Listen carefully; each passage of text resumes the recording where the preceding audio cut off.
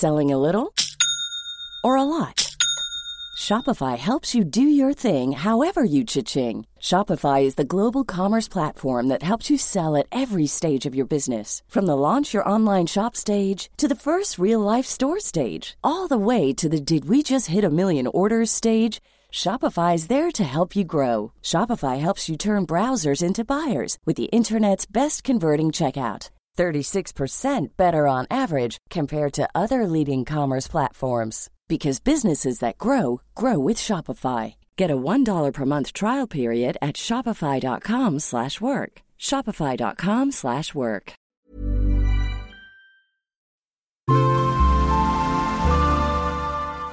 Asennemedia.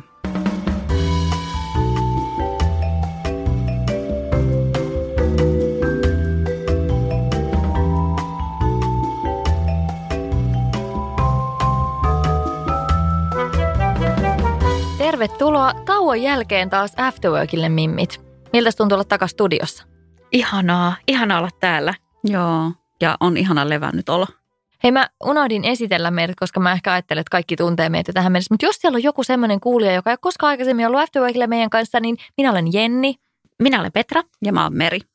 Nonni, tuli tämäkin pakollinen osuus hoidettua. Tuntui oudolta, kun se ei aloitettu sillä meidän esittelyllä.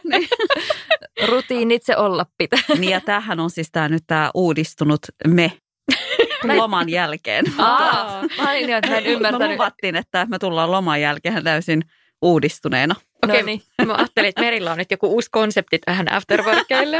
Mä ajattelin, että Meri on ehkä niin kuin jotenkin korvaamassa jotenkin meitä. Hänellä on jotkut uudet meidät tuolla jossain. Tervetuloa uusi Jenni ja uusi Petra. Mutta hei, mä haluan nyt tänään tarjota teille tämmöisen aivan erityisen herkun, kun me jossain vaiheessa todettiin, että ehkä meidän täytyisi tällä Afterworkilla myös nautiskella jotain, koska täällä ollaan aina nälissään ja janoissaan, kun ei olla älytty mitään herkkua ottaa. Eikö se ole vähän niin kuin Afterworkin idea, että nautiskellaan myös siinä samalla? Niin mulla on erityisen ihana herkku tällä kertaa, koska meihin otti yhteyttä tämmöinen firma kuin Spiraalisipsi. Ja voitte kuvitella, että nimi on Enne ja tällainen todella innokas sipsi-entusiasti oli revetä pöksyistään, niin siis he lähettivät meille sipsejä testattavaksi. Ihanaa! Tämä oli niin ihana lähetys, että mä en kestä. Täällä on siis käsin tehtyjä bataatti- ja perunasipsejä, joten pitäisikö meidän nyt maistaa näitä? Nämä on siis tämmöinen helsinkiläinen sipsifirma ja mä voin sanoa, että näyttää ihan törkeen hyvältä. Mä oon aika valikoiva näissä mun sipsimieltymyksissäni ja nyt näyttää kyllä siltä, että uskon, että näissä on makukin kohdallaan, ainakin ulkonäkö on kohdallaan tai lupaa hyvää. Niin, nämä on vähän tämmöisiä käppyräisiä tai just ehkä tuommoinen pientä spiraalin muotoa on näissä vastuissa. Siis käppyrä on mun mielestä sen avain onneen, kun puhutaan sipseistä. En rupea tästä luennoimaan sen enempää, mutta saanko olla se ensimmäinen ja maistaa? Ole hyvä. Mä aloitan täällä perunasipsillä, koska täällä oli myös bataattia.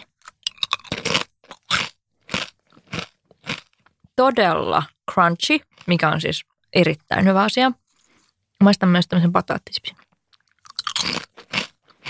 Ihan törkeän hyviä. Ihan törkeän hyviä. Maistakaa tekin. Joo, todellakin. Käppyrä on siinä mielessä myös hyvä, että siihen tulee dippiä sit hyvin. Että jos näitä dippailee, niin se oikein on semmoinen lusikka. Joo, ja siellä on sellaisia onkaloita. Sitä dippiä menee.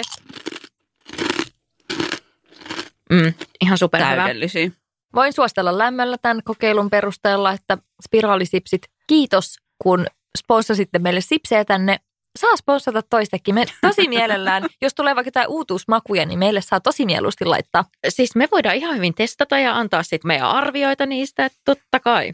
Ja sitten kun tämä koronatilanne tästä vähän helpottuu, niin me voidaan tosi mielellään tulla vaikka niin kuin jotain laadun tarkkailua tekemään sinne tehtaalle. Kyllä.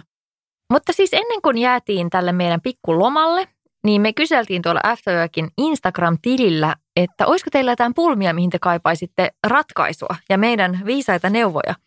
Ja ainahan teillä on, joten tälläkin kertaa tuli aimo annos kaiken näköisiä kinkkisiä tilanteita meidän inboxiin. Ja mä ajattelin nyt, mimmit, että tämä on tämmöinen vähän niin kuin yllätyspussijakso, niin kuin sanotaan. Olisiko se tuplakääkimimmit, jotka puhuu ne yllätyspussijaksosta, niin tällainen yllätyspussijakso teille, että mä en ole paljastanut teille ollenkaan, minkälaisia pulmia on tulossa. joten täältä tulee ja pistäkää ratkoen. No, ensimmäinen kysyjä on laittanut viestiä ystävänsä puolesta, että hän on ilmeisesti huolissaan ystävästään. Ja tämä ongelma kuuluu tässä. Kaverillani on Friends with Benefits-suhde ystävänsä eksän kanssa. Eivät ilmeisesti ole enää niin läheisissä tekemisissä nämä ystävykset, mutta tämän Toim huoma ja tähän väliin. Tunteita on ehkä nousemassa ja tämä suhteen toinen osapuoli antaa ehkä hiukan epäselviä signaaleja, mutta kuitenkin koettaa tuoda esille, että ollaan tässä nyt ihan vain kaveripohjalla.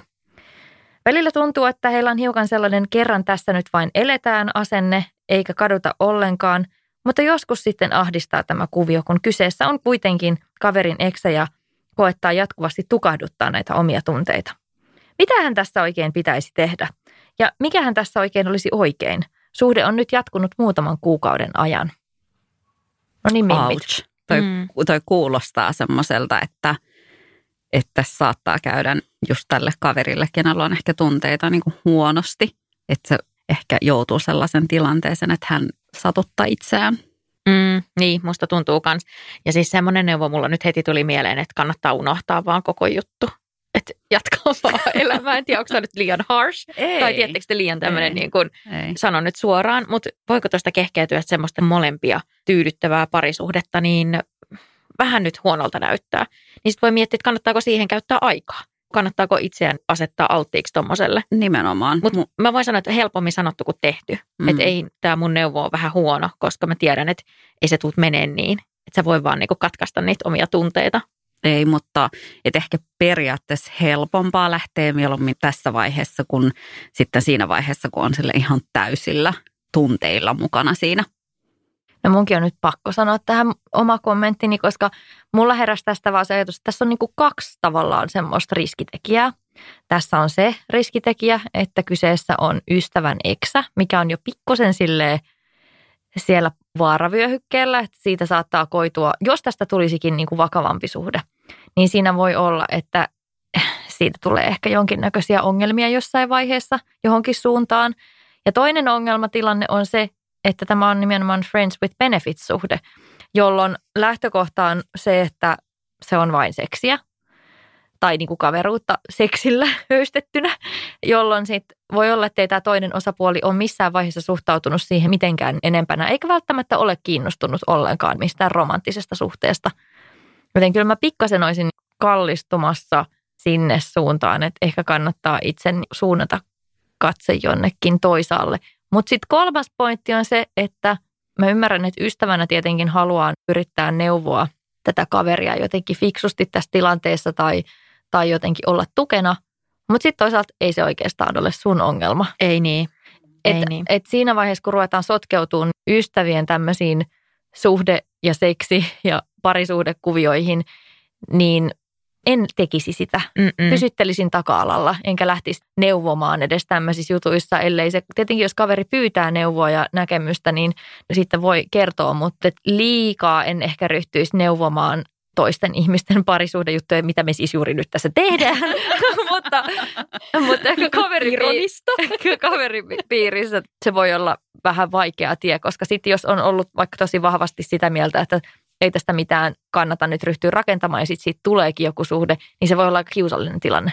Niin, ja sitten ihmiset tekee kuitenkin joka tapauksessa niin kuin ne itse haluaa. Että periaatteessa ihan sama, mitä sä neuvot, niin eihän se hyvä tässä olla silleen, kun me nyt tosiaan neuvotaan. Mutta siis ihan kaveriporukassa. Sitten kannattaa olla... Me ollaan asiantuntijoita. Niin, se on ihan totta. Meillä on kavereita, me ollaan asiantuntijoita. Mutta siis kannattaa olla mieluummin niin kuin korvana ja kuunnella ja olkapäänä ja tukea. Että mun mielestä mieluummin se, kun sit neuvoo. Mutta mä ymmärrän myöskin kyllä tämän kaverin pointin, miksi se on halunnut kysyä meiltä asiantuntijoilta neuvoa, koska se voi tuntua myöskin tosi ahdistavalta, että jos sä näet, että sun kaverin vaikka sattuu ja että paras hänelle olisi vaan jatkaa eteenpäin, niin joo, siis totta kai pitää tietää oma limittiä, että milloin ja mihin puuttuu, mutta mä fiilaan jotenkin hänen Joo, kyllä mäkin ymmärrän, mistä paikasta tämmöinen kysymys tulee. Ja se on musta niin kuin fiksuukin siinä vaiheessa kysyä asiantuntijalta, jos tuntuu, että ei oikein osaa antaa semmoista omaa Kyllä. neuvoa tai haluaa siihen vähän tukea. Mutta vain yksi kevätloma ja meistä tuli asiantuntijoita. musta tuntuu, että moni on lopettanut tämän jakson kuunteluja tässä vaiheessa. Mustakin alkaa tuntua. meni heti niin keulimiseksi. No okei, sitten seuraava pulma. Tässä on tämmöinen ahdistava sukulaisuus. Aha, kiva. No niin, kuntavaalit lähestyy ja eräs sukulainen lähestyi minua kuntavaalipoliitikon ominaisuudessa kysyen erittäin tuomitsevan asenteellisesti, miten ihmiset saisi lopettamaan sosiaalietuuksien hyödyntämisen ja miten tämän näkemyksensä voisi ilmaista positiivisesti omassa kampanjoinnissaan. Tavallaan haluaisin sanoa hänelle paljonkin, mutta uskoakseni tuon kaltaisesti ajattelevat eivät välttämättä ole kovin vastaanottavaisia näkemykselle, jotka eivät tue heidän tuomitsevaa mielipidettään. Niin voinko nyt sitten vain jättää vastaamatta hänen yhteydenottoihinsa vai pitäisikö hänelle kertoa, että meidän poliittiset näkemykset eivät kohtaa, enkä ole halukas jatkamaan tätä keskustelua hänen kanssaan? Apua siis, mutta tässä ei kerrota, miten läheinen sukulainen on kyseessä. No ei, mutta te voitte neuvoa vaikka silleen, että jos kyseessä on läheinen tai jos kyseessä ei ole niin läheinen. Okei, molempiin sama neuvo. Älä lähde tuohon mukaan. Älä kommentoi, älä anna mitään neuvoa, koska neuvoahan nyt tämä lähisukulainen häneltä kysyy. Niin jos sä oot täysin eri mieltä hänen kanssaan, niin en mä edes tiedä, mitä tuossa voi sanoa. Toi ihan täysin niin kuin ristiriita. Mitä tuommoiselle ihmiselle voi ylipäätään sanoa? Sano, että älä hae, älä ole ehdolla kuntavaaleissa, paska idea. Siis mun niin toisaalta kova, että sukulainen tulee pyytämään niin kuin neuvoa tässä kuntavaalikampanjassaan ja sun kommentti sen kysymyksen kuultua sen, että itse asiassa älä hae. Niin, no kun tämä olisi nyt se mun neuvo tälle lähisukulaiselle. Mutta toi voisi olla sellainen asia, minkä mä ehkä sanoisin ihan suoraan jollekin. Mutta mulla on joskus puhuttukin tästä, että politiikka ja perhe ja suku on niin kuin silleen kaikesta pahinta, mitä sä voit yrittää yhdistää. Ja tästäkin tulee sellainen olo, että jos tämä sukulainen selkeästi kuitenkin tietää tämän tyypin oman poliittisen näkemyksen, niin onko toi myöskin sellainen, niin kuin, että se yrittää provosoida? Siis eihän hän välttämättä tiedä. Voi olla, että hän ajattelee, että tämä on vaan niin kuin viestinnällisesti pätevä ihminen, jolta hän pyytää apua niin kuin sen viestin muotoiluun. Niin, no ei, siltikin ei. Sanois vaan, että sä et ikinä saanut sitä viestiä ja skippaat sen koko jutun. Mutta mitä te olette mieltä siitä, koska tästäkin on puhuttu, että esimerkiksi vaikka tämmöiset yhdenvertaisuuden vastaiset näkemykset, niin että nimenomaan semmoisia pitäisi siinä lähipiirissä konfrontata ja käydä sitä vaikeaa keskustelua. Niin nyt te vähän kuitenkin sitten olitte sitä mieltä, että välttele koko keskustelua, juokse karkuun, niin jos tätä lähestyy niin tuosta näkökulmasta, niin onko teidän vastaus edelleen sama? Niin totta, sä oot kyllä sille kiitos tuosta call-outista ja niinhän se pitäisikin oikeasti tehdä, mutta jos mä itse mietin mun omaa jaksamista, että se, että sä lähdet väittelemään tuollaisesta asiasta, niin se on vaan tosi kuluttava. Se on ihan totta. Mutta lähinnä vaan se, että jos tämä sukulainen nyt, tämä kuntavaaliehdokas kysyy neuvoa, että miten muotoilen tämän huonon viestini paremmin. Tai se ei ollut siis, ei tässä sanottu, että lähisukulainen. Ei, mulla oli skenaario päässä. Mutta jos tämä sukulainen siis pyytää tältä henkilöltä apua viestin muotoiluun nimenomaan tuommoista niin viestinnällisessä näkökulmassa, niin mun mielestä silloin sen keskustelun voi oikeasti päättää siihen. Siitä ei tarvitse jatkaa. Mutta tässä voi jatkaa siitä, mitä se Jenni hyvin sanoit tuossa ja muistutit meitä. Että sä voit jatkaa, että hei, miksi sä ajattelet noin? Mistä noi sun ajatukset kumpuavat? Sitten voi vähän haastaa sitä tyyppiä ja lähteä sitä kautta sitten keskustelemaan tuosta aiheesta, että minkä takia tämä sukulainen ajattelee näin. Mistä nämä hänen ajatukset ovat peräisin? Voisiko niitä haastaa? Voisiko ne ajatukset olla jotain ennakkoluuloja? Et mun mielestä sitten se keskustelu on se, eikä se, että miten muotoilen tämän minun viestini paremmin, että ihmiset äänestäisivät minua. Joo, ja ehdottomasti mä nyt sanon tähän vielä oman näkemykseni loppuun, että olen samoilla linjoilla teidän kanssa. Tietenkään tämmöisessä ei tarvitse auttaa, mutta kyllä mä näkisin, että kyllähän tälle ihmiselle voi sanoa suoraan, että tiedätkö, että mä oon poliittisesti niin eri linjoilla kuin sinä, että mä en voi auttaa sua tässä. Ja mun mielestä voi myös sanoa, että mä en myöskään tue tätä ajatusta, että mä ajattelen vaikka näin ja näin ja näin, että ja sitten sitä kautta lähtee just niin kuin haastamaan sitä, että oot sä tullut ajatelleeksi, että esimerkiksi vaikka rakenteellinen eriarvoisuus voi vaikuttaa siihen, minkä takia ihmiset on erinäköisissä tilanteissa ja kuka sen määrittelee, kuka hyväksi käyttää systeemejä ja näin edes. Just näin. Mutta ensisijainen neuvo olisi, että älä lähde. Ehdolle. Niin. Älä lähde ehdolle. Pitäisikö sun miettiä tuota sun ehdokkuutta vielä? Tämä ei ole hyvä idea. Ryan Reynolds here from Mint Mobile. With the price of just about everything going up during inflation, we thought we'd bring our prices down. So to help us, we brought in a reverse auctioneer, which is apparently a thing. Mint Mobile Unlimited Premium Wireless. How to get 30, 30, bit to get 30, bit to get 20, 20, 20, bit to get 20, 20, bit to get 15, 15, 15, 15, just $15 a month? Sold! Give it a try at mintmobile.com/switch. $45 up front for 3 months plus taxes and fees. Promo rate for new customers for limited time. Unlimited more than 40 gigabytes per month. Slows full terms at mintmobile.com.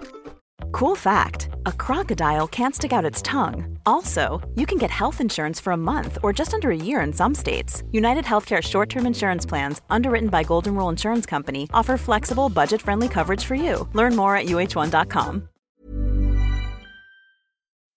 No niin, ja sitten täällä on tämmöinen vähän erikoinen pulma.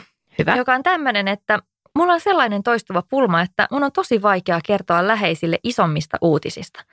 Esimerkiksi tällä hetkellä elämässäni tapahtuu tosi paljon ihania juttuja, kun saamme puolisoni kanssa pian avaimet ekaan omistusasuntoomme ja odotamme ensimmäistä lastamme. Mutta mun on tosi vaikea kertoa näistä muille, enkä oikein itsekään tiedä miksi. En usko kenenkään kuitenkaan reagoivan ikävästi. Vanhemmilleni olen saanut kerrottua näistä uutisista, mutta esimerkiksi ystäväni eivät vieläkään tiedä vauvasta, eivätkä kaikki edes muutosta. Vaikka haluaisinkin molemmista kertoa. Tekstarin ja somen kautta kertominen tuntuu liian etäiseltä, vaikka helppoja tapoja olisivatkin. Tiedän loukanneeni läheisiäni aikaisemmin, kun en ole saanut kakaistua merkittäviä uutisia ulos tarpeeksi ajoissa. Mikä tässä on niin vaikeaa ja mikä avuksi?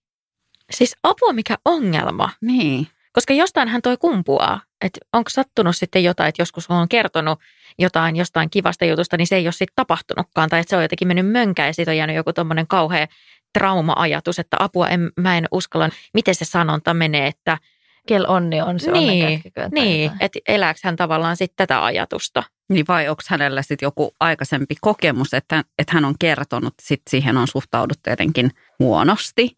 Niin. Koska toi kuulostaa vähän silleen, että onkohan siinä taustalla joku vanha kokemus, mistä tämä kumpuaa. Tai pelkääkö hän semmoista jinksaamista, Niin. kun sanotaan, että moni uskoo semmoisen ajatukseen, että jos vaikka liian varhain kertoo jostain onnellisesta uutisesta, niin että sitten se voi jotenkin vielä peruuntua tai mennä mönkään, mikä on siis ihan semmoista taikauskoa. Kyllä. Mutta yllättävän moni uskoo tämmöiseen, eikä niin kuin esimerkiksi vaikka jonkun tommosen itselle tosi tärkeän, ihanan asian äärellä uskalla kertoa sitä ennen kuin se on jotenkin lainausmerkissä varmaa. Niin. Vaikka mikä nyt varmaa ikinä olisi. No niin, just näin. Mutta siis mulla on itsellä semmoisia kokemuksia, että mulla on tiettyjä lähisukulaisia, kelle mä en ole halunnut, enkä oikein uskaltanutkaan kertoa just kanssa tämmöisiä hyviä uutisia. Negatiiviset uutiset mä jotenkin pystyn heille tyyli ensimmäisenä sanomaan.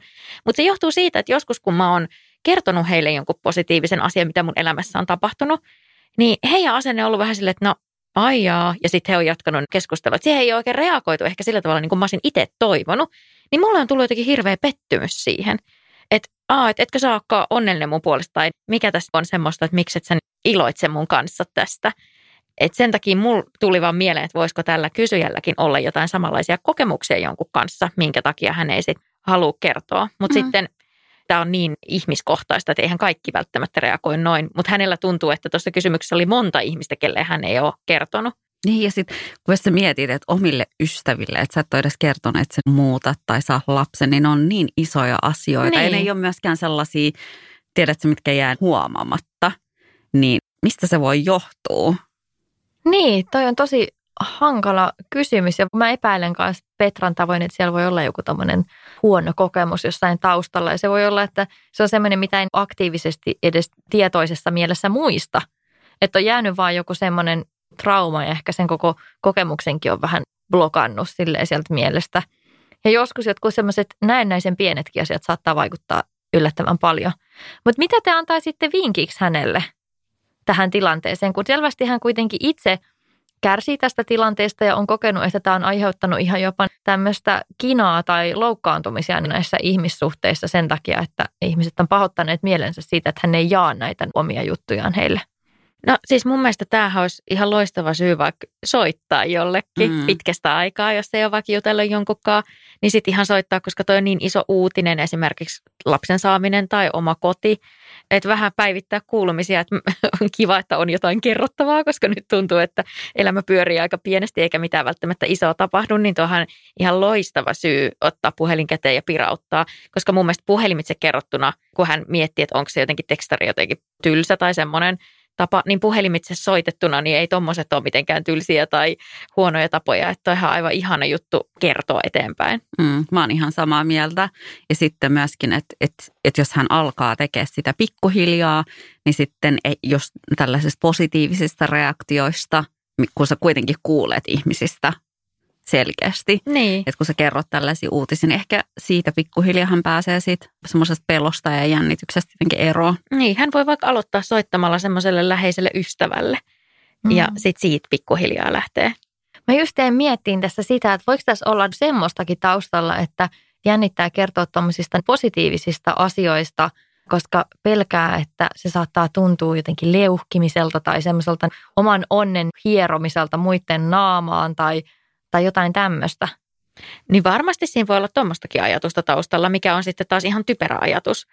Mutta ei tietenkään, ei toista ajatuksesta saa sanoa, että ne on typeriä. Ja kaikkihan me joskus saatetaan ajatella just noin, että se on hyvin inhimillistä. Mutta pitäisi päästä ehkä sen ajatuksen yli ja päätyä sitten siihen kuitenkin, että ihmiset, jotka on sun läheisiä, niin on onnellisia sun puolesta. Niin tai ainakin heidän pitäisi olla onnellisia sun puolesta. Tai se olisi hyvän ihmissuuteen merkki. Ehkä mä itse jäin miettimään sitä just, että helposti tuommoisesta jutusta tulee sitä isompi mörkö, mitä pidempään sitä vetkuttaa. Että sitten se voi olla aina vaan vaikeampi kertoa, mitä kauemmin odottaa. Niin ehkä tästä voisi noudattaa vähän sitä laastaritekniikkaa, että repäset sen vaan irti nopeasti. Niin se tuntuu vähemmän pahalta kuin se, että kitkutat sitä laastaria sille irti ja se on kiinni jokaisessa ihokarvassa ja näin. Niin ehkä toi semmoinen syöksy tuulta päin voisi olla tässä kohtaa, että kerran se vaan kirpasee. Ja siis jos sä mietit edelleenkin, nämäkin asiat on sellaisia selkeästi näkyviä muutoksia, mitä tiedät, että ihmiset kyllä tulee näkemään siinä viimeistään siinä vaiheessa, kun se lapsi on syntynyt. Tai sit sä et enää asu samassa osoitteessa. Että ei ole niinku sellainen asia, mitä sä voit vähän vaan ajatella, että no en mä nyt viitti sanoa mitään. Että se ei ole niinku tiedät esimerkiksi ylennys töissä, että sä voit vaan olla kertomatta niin kuin vaan jatkaa elämässä. Niin ehkä se kuitenkin kannattaa mieluummin kertoa nopeammin kuin myöhemmin. Niin kerro ennen kuin tapahtuu se tilanne, että sun kaverit on pimpottelemassa siellä sun ovikelloa ja sieltä tulee avaamaan ihan väärä ihminen. Mutta siis tiedättekö, kaikissa tuommoisissa jenkkikomedioissa niin on semmoinen kohtaus, että on jotkut isot juhlat ja sitten siellä joku kertoo jotain suurta. Että sitten kun korona on ohi ja pystyy taas järjestämään juhlia, niin mä kannustasin häntä järjestämään tällaiset juhlat, jossa hän I have announcement to make ja sitten niin kuin ne, tiedättekö te lasien kilistelyt, se ding ding ding ding ja näin ja sitten kerrotaan jotain isoja uutisia, mutta en tiedä, onko sitten ajallisesti jo liian myöhäistä, että on jo niin kuin uutiset vähän kertoneet itse itsestään. Niin, no mutta tässä vaiheessa nyt tässä maailman ajassa on se hyvä puoli, että aina voi vedota tähän koronaan ja tähän kaikkeen karanteenimodeihin ja turvaväleihin ja etäisyyden pitämiseen, että joo, no siis niin, hups, tämmöistä tapahtui tässä välissä.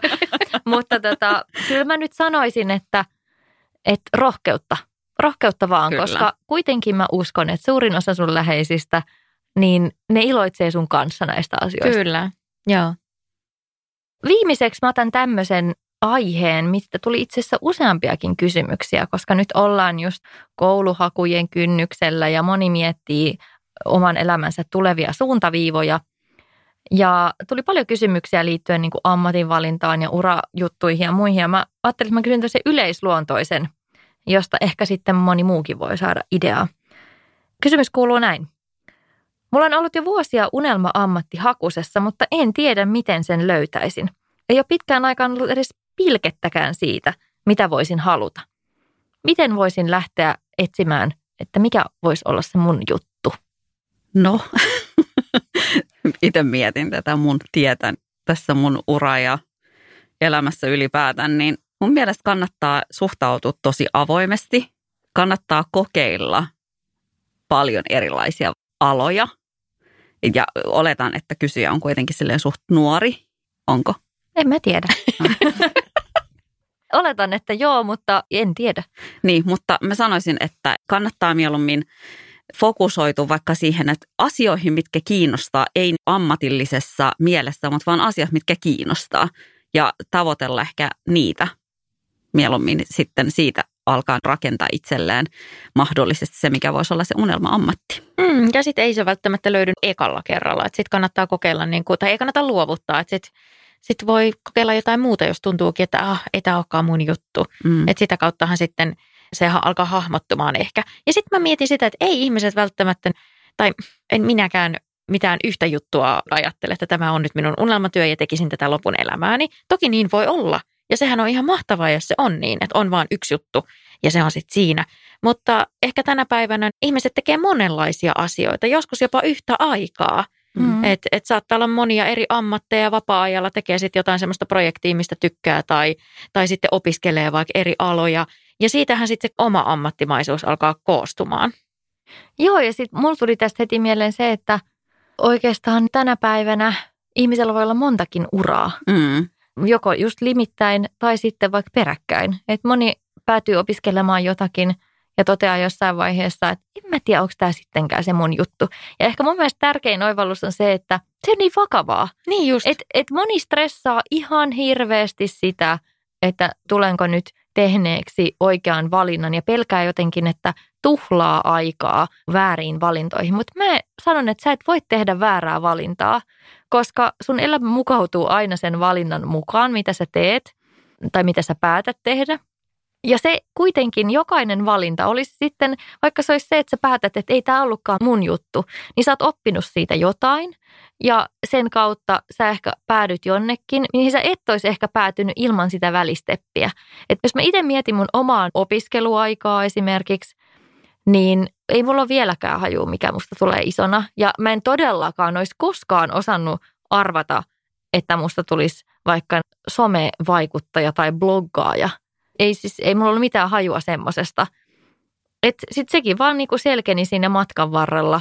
Ja mä uskon, että aika monet ihmiset ajautuu siihen, mitä ne haluaa tehdä. On semmoisia ihmisiä, joilla on tosi selkeä päämäärä ja määrätietoisuus. Ja ne tietää tasan tarkkaan, mitä ne haluaa. Mutta ei kaikkien reitti ole semmoinen. Se reitti voi olla tosi mutkitteleva ja se voi olla tosi antoisa. Ja se voi olla, että jokainen mutka on tarpeellinen siinä sun matkallasi. Aivan. Jos esimerkiksi miettii meitä kolmea, niin musta tuntuu, että kyllä mä niin kuin sanoisin, että me tehdään aika monta myöskin duunia koko ajan päällekkäin. Että kyllähän meillä on aina eri roolit eri duuneissa.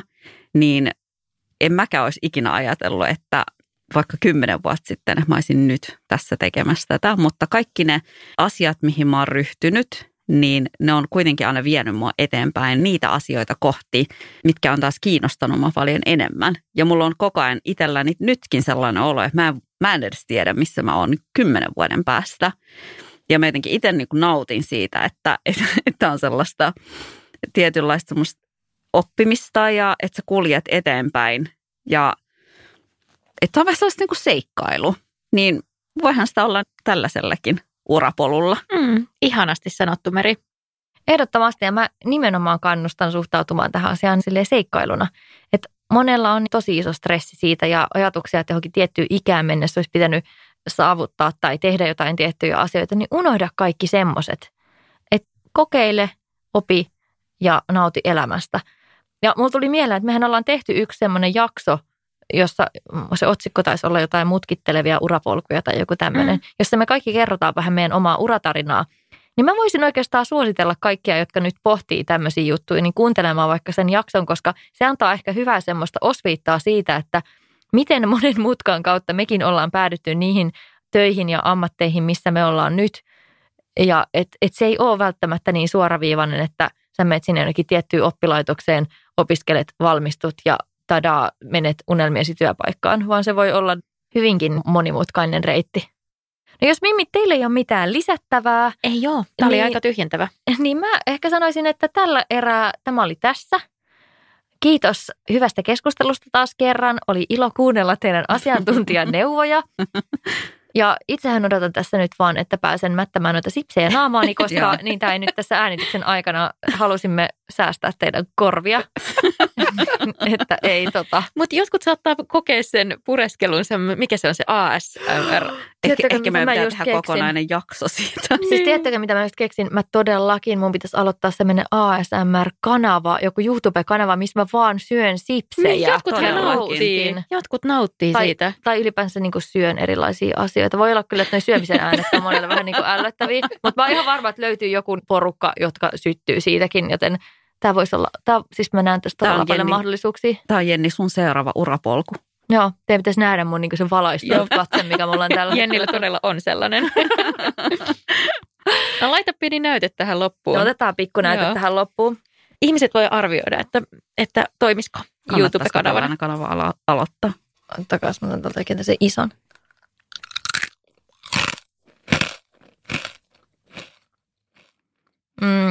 Ihana hyvä. Feidi. No niin, nyt mä voin tästä onnellisena siirtyä jatkamaan tätä, mutta säästän teidän korvia. Eli lopetetaan tämä podcast-äänitys nyt tähän. Kiitos mimmit, kiitos kuulijat hyvistä pulmista ja siitä, että olitte kuulolla. Ja jatketaan ensi viikolla. Heippa, ciao, moikka.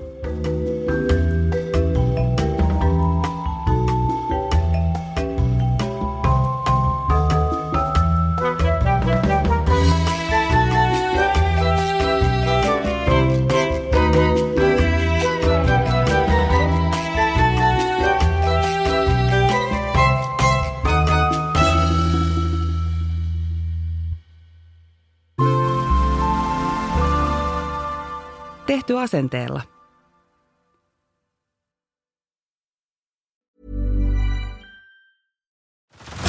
Head over to Hulu this March, where our new shows and movies will keep you streaming all month long. Catch the acclaimed movie All of Us Strangers, starring Paul Mescal and Andrew Scott. Stream the new Hulu original limited series We Were the Lucky Ones with Joey King and Logan Lerman. And don't forget about Grey's Anatomy. Every Grey's episode ever is now streaming on Hulu.